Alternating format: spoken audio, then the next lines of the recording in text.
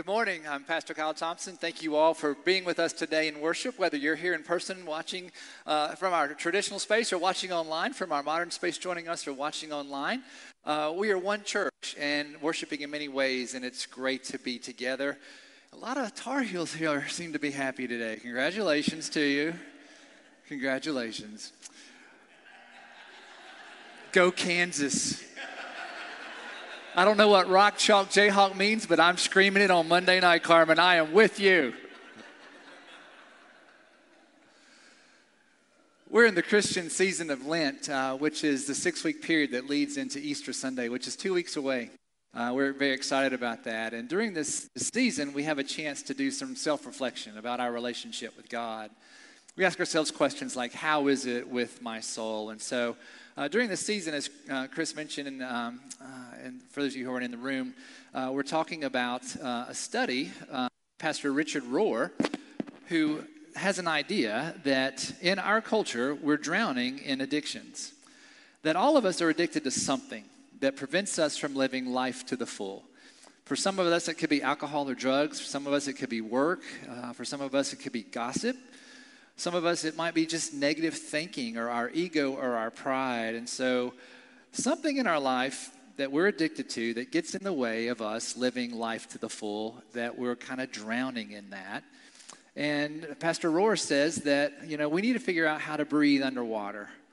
And so he says that the 12-step program that helps people who are addicted to alcohol and become sober and become healthy is a biblical model, that there's 12 and that they're biblical steps, and that if we follow those in our own addictions, that we can learn something and it might be able to help us battle our own addiction. So that's kind of where we've been. And just to give you a recap, we've been through several of these steps already, but this is where we've been. The first was that we admitted that we were powerless over our addiction. You fill in the blank there. And that our lives had become unmanageable. This addiction is just causing us trouble. We came to believe that a power greater than ourselves could restore us to sanity. We can't conquer the addiction by ourselves. We need some help.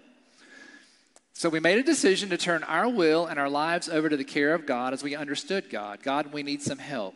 We talked about how we understand God as merciful. God is ready to help us. Right? So we made a searching and fearless moral inventory of ourselves. What's going well in my life? What's not going well? What might I be addicted to? And then continue, step 5. We admitted to God, to ourselves, and to another human being the exact nature of our wrongs. Right? This is a big step to be able to do that. Right? But it also helps us to have someone share the load, right? Help bear the burden.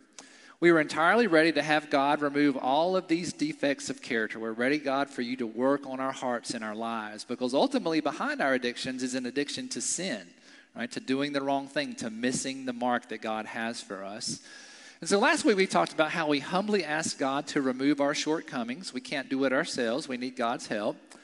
And then this last step was a very hard one for us to do. We made a list of all the persons we had harmed, and we became willing to make amends to them all. Right? That's where we left off last week. So if you weren't here, that's okay. You're up to speed now. And just, a note on that last step. For some people who've gone through AA and these 12 steps, step 8 can take days or weeks or months, even years. It's hard.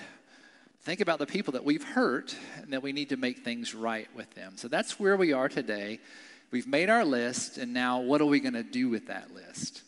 Well, I don't know if you have been watching the news or paying attention to television or on the internet, but last Sunday at the Academy Awards, where they give out the Oscars, right, for the best movies and best actors and all that kind of stuff, there was an incident. Maybe you saw that. The host was a comedian named Chris Rock.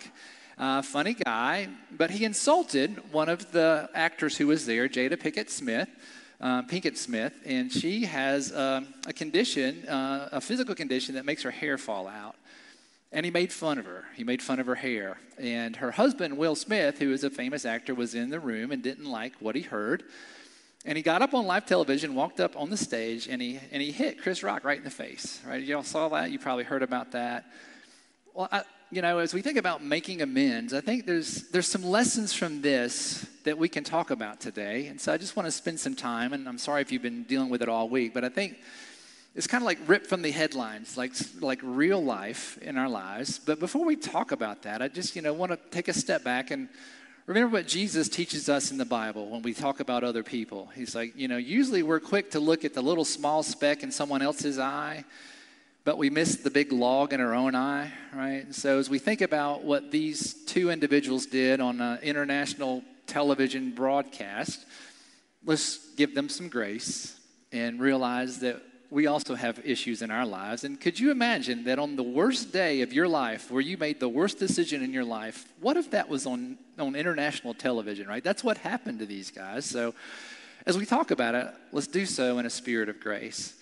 But there are many things that come to my mind that I would like to think about in my life. We can't answer all these today, but just some things that have come up in my mind in my own experience. What about violence in the workplace, right? Chris Bedell, who's one of our student ministry leaders here in the church, he leads worship in traditional, he leads worship in our modern service. So if Chris walked up here right now, he didn't like something I was preaching about, hit me right in the face, right? Would we let him, here he comes, he's ready. He's ready to go. Would we let him go back to his seat? Would we bring him back up here later and give him an award and give him a microphone and let him accept that award? I mean, what's going on in our culture when something like that happens, right? What's acceptable violence? What's acceptable workplace behavior? That happened in your job or where you were. What would have happened? I'm curious, just what kind of a message is Hollywood sending to us that something like this happens? And it's challenging. And the other questions, too, I have, for Jada Pinkett Smith, how far do we need to go to protect family? And when do we need to step in and help our family out? Is an insult, a reason enough to become violent? Or are all women damsels in distress that need to be rescued by big, strong men? I mean, that's a question, right? Is that something that our culture kind of puts out there in the world? And then Will Smith, in his words later, said that art imitates life, or actually life imitates art, right? Life imitates art. And I got a little dose of that when I was driving my boys to school a couple of days after this happened, and we started talking about it because it was on the radio. And I had to have a discussion with one of my sons who thought it was funny. And he said, yeah, that comedian deserved to get punched in the face because of what he said. I'm like, really? We need to talk about this. Is that how we behave when someone insults someone in our family? We're going to go punch them in the face, right? So I'm having that discussion with my own family in the wake of this. I did like what the actor Denzel Washington had to say. I don't know if you heard that, but he said, be careful in your highest moment. Be careful. That's when the devil will attack you. And that's true, right? Will Smith won Best Actor. It's the first time he's ever won an award, an Oscar, right? And on that day, he was attacked by the devil, right? It's true. But also remember, the devil will attack us on our lowest day, and the devil will attack us on our medium-sized days. We have to be spiritually ready for evil that is in the world that's trying to trip us up.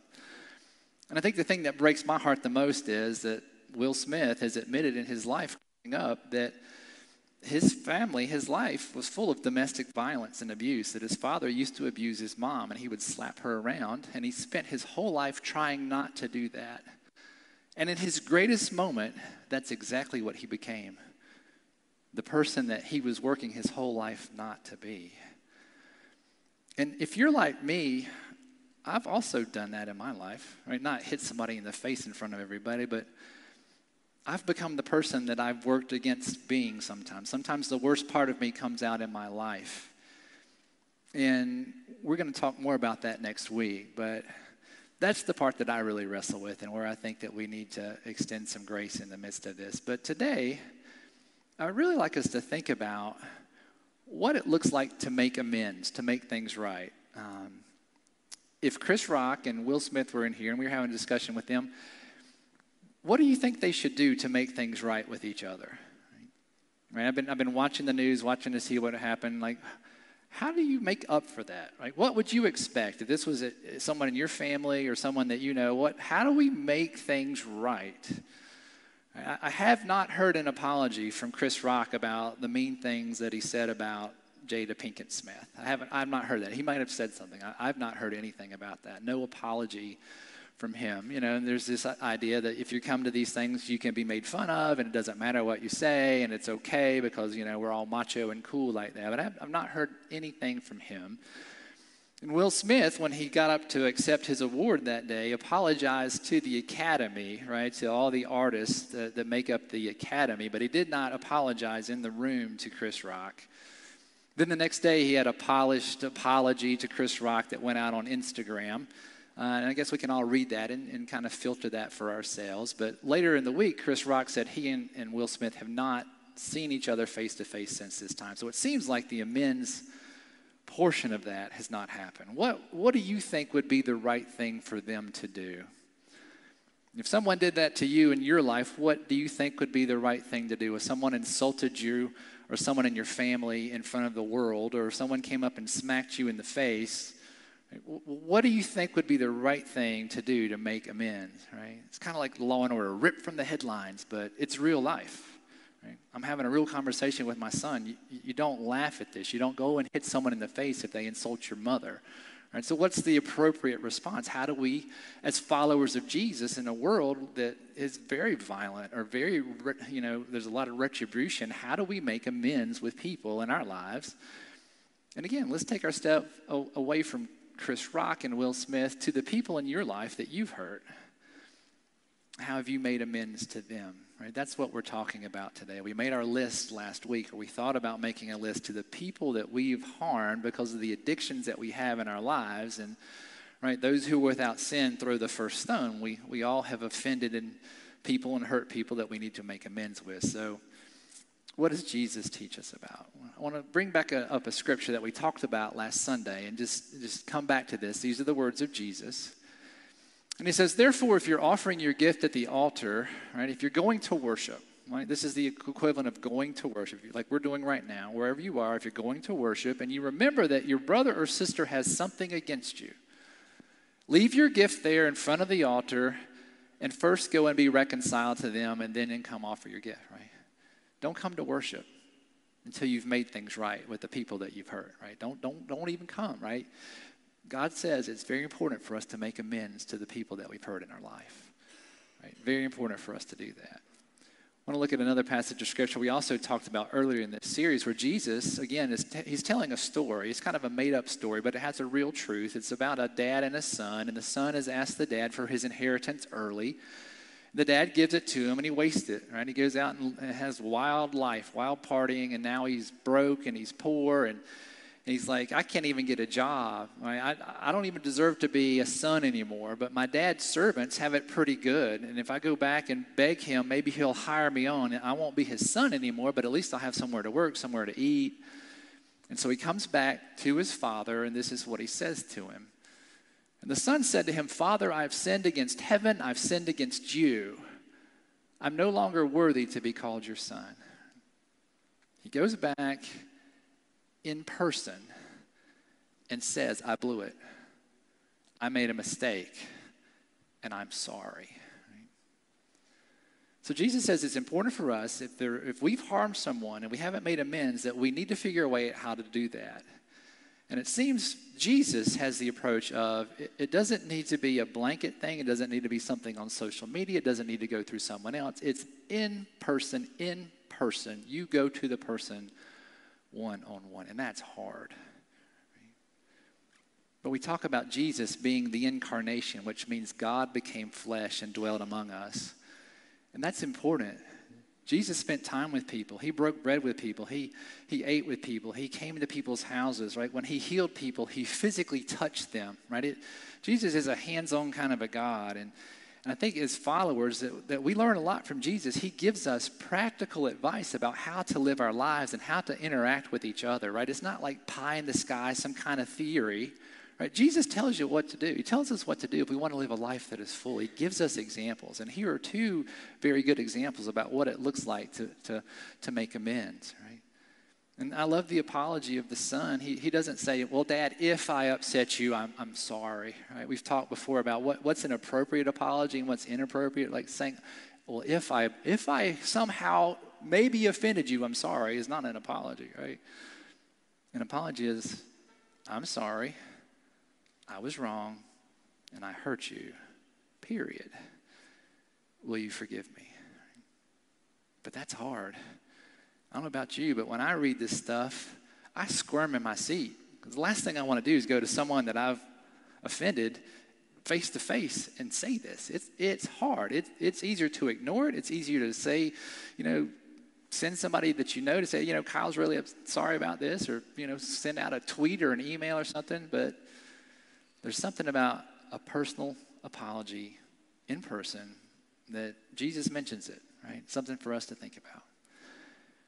But if we go back, I want to show you the so what moment here from the steps, right? So we're in the 12-step program, right? This is to the step number 9 would be, we made direct amends to people wherever possible, except when to do so would injure them or others. Let's keep that up for just a second, right? So we've made our list. Now the next step is that we go to them and we make amends. And we've seen already that this is a biblical thing to do. Right. But I want to focus on that last part. It says, except when to do so would injure them or others. Okay. When we're making amends, we have to remember we're going to feel better when we do this, right? It's going to alleviate some of our guilt. But when we make amends with people, it's not about us. It's about the person. Right? We're going to make them feel better, not to make ourselves feel better. Right? We're going to make them feel better, not to make ourselves feel better. And so we have to be careful how we do that. Right? If it's going to injure them, then we got to think about how we're going to do that, right? If someone has physically abused you, it's okay if you never be in the room with them ever again, right? If you physically abuse someone, it's probably not the best idea for you to plan to sit down in a room with someone and they're not going to feel safe. They're not going to feel comfortable. I don't blame Chris Rock if he never gets in a room with Will Smith again, right? What he hit me once, right? What's he going to do the next time, right? So we have to think about how we want to make amends, right? It's not about us. It's about the other person to make them feel better, not to make ourselves feel better, right? God wants us, of course, to come together and find peace. But if it's going to hurt them, then we have to think about it, right? A big part of this, too, I think, is timing. I think sometimes we're quick to jump to make amends because we're feeling guilty. We want to alleviate our guilt, right? But a lot of times, I think we need to take a breath and pause and pray and say, okay, God, I'm sorry about how I hurt the other person. I need to make it right. Can you give me some wisdom about when I'm supposed to do that, where I'm supposed to do that, and how I'm supposed to do that, right? It's okay to take a pause and give the Holy Spirit a chance to help us figure out how we're going to do this. Because again, it's not about us, it's about the other person. It is about reconciliation between us, but the other person is the primary person. We've talked about, right, owing up the person what they deserve, right? They deserve an apology. They deserve amends to be made, but we don't want to hurt them in the process. I think another thing that we can remember is sometimes, like when we make these apologies and we make these amends, that, right, we don't need to tell them everything in the world, right? We don't need to give them too much information, right? I'm sorry that I hurt you the other day, but you know what? My mortgage is coming due. I don't have enough money in the bank. I've got real control issues. My wife screamed at me before. You don't need to know any of that, right? All you need to know is, I'm sorry that I hurt you. Because all those other things start to sound like excuses, don't they? I'm sorry, but this was happening in my life. I'm sorry, right? And all those things can be true. But we don't need to share all that information. And it begins to seem like an excuse, right? So as we think about this, right, will it do harm to the other person?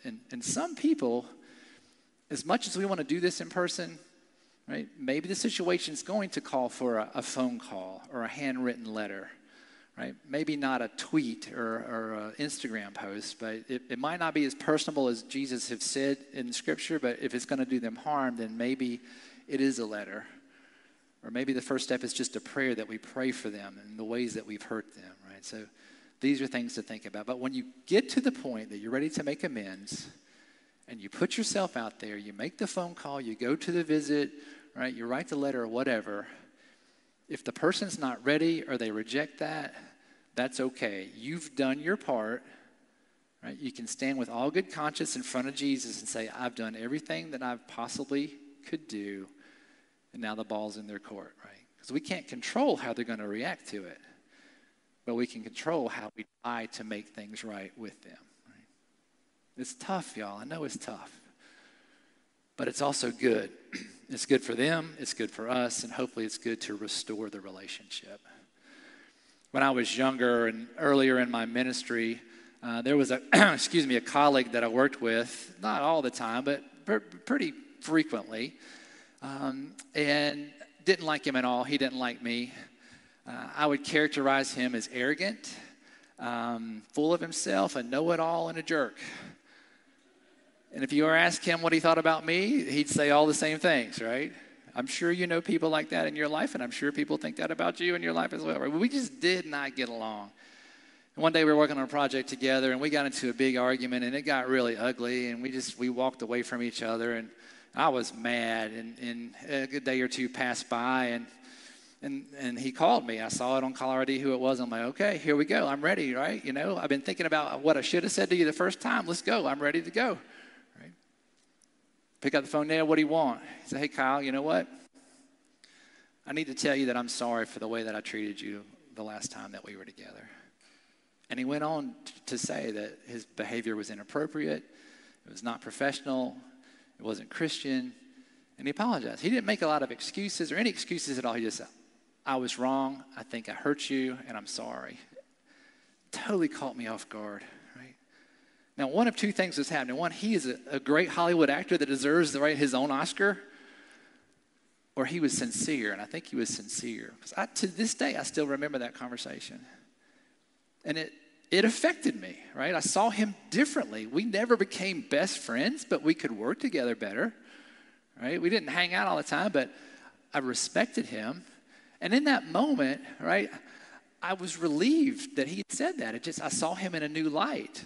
And it also sparked something in me where I just started saying to him things that I was sorry for, right? Because he touched me, right, in this relationship. And I'm like, wow, that's amazing, right? It can work. It can come from unexpected places. It's challenging, but God does some amazing things in the midst of that. So who are the people in your life on that list that you need to make amends to? And what might that look like? It's not just Hollywood people who need to make amends, right? It's every one of us in our own lives, right? Every one of us in our own lives. What does that begin to look like? Right? Now, the next step that's listed here is kind of to help us, so that list that we made about the people that we have offended and need to make amends to, we don't want that list to grow anymore, do we, right? This is hard enough to do what we're doing. And so the next step in the process, step 10, is that we continue to take personal inventory of ourselves, and when we were wrong, we promptly admitted it. We keep an eye on our behaviors, right?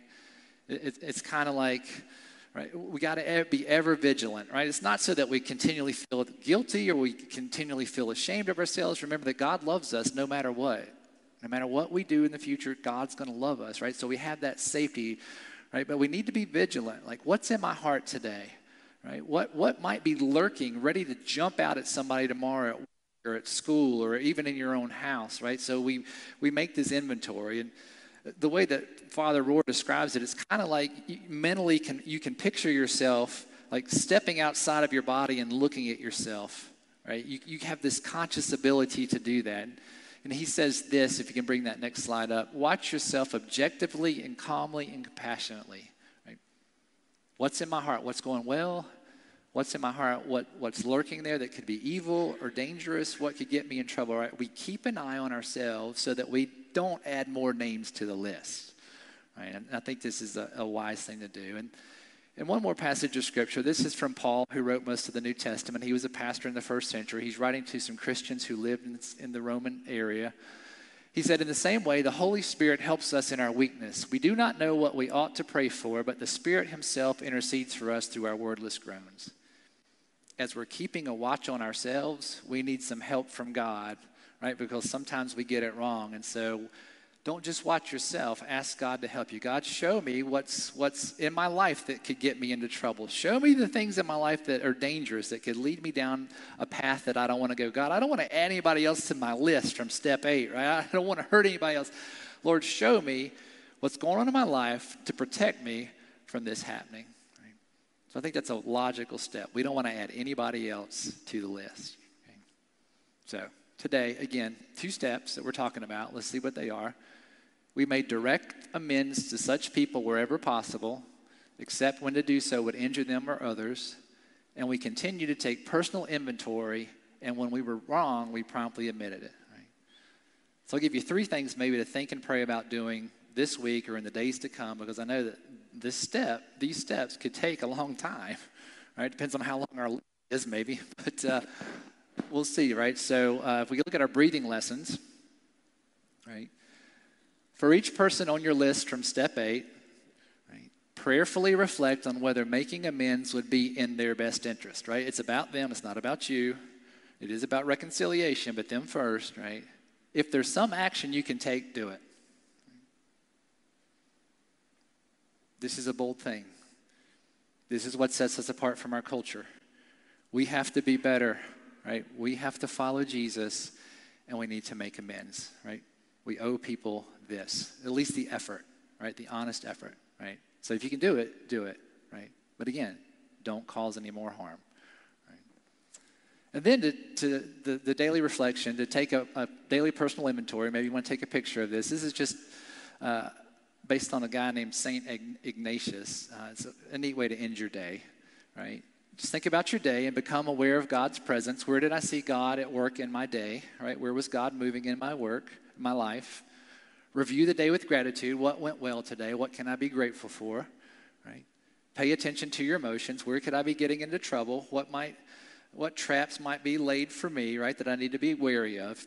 And then choose one feature from the day and pray for it. It could be a positive thing. It could be something that we need to be on guard. Like, I really want to scream at my boss tomorrow. Lord, help me with that, right? What does that look like? And then look forward to tomorrow because you're prayed up. God's with you, right? You've been taking a look at yourself, that sort of thing. And then those of you who are still using the companion journal, we're going to be in chapters 9 and chapter 10. Just go through that this week. Some really good follow-up questions.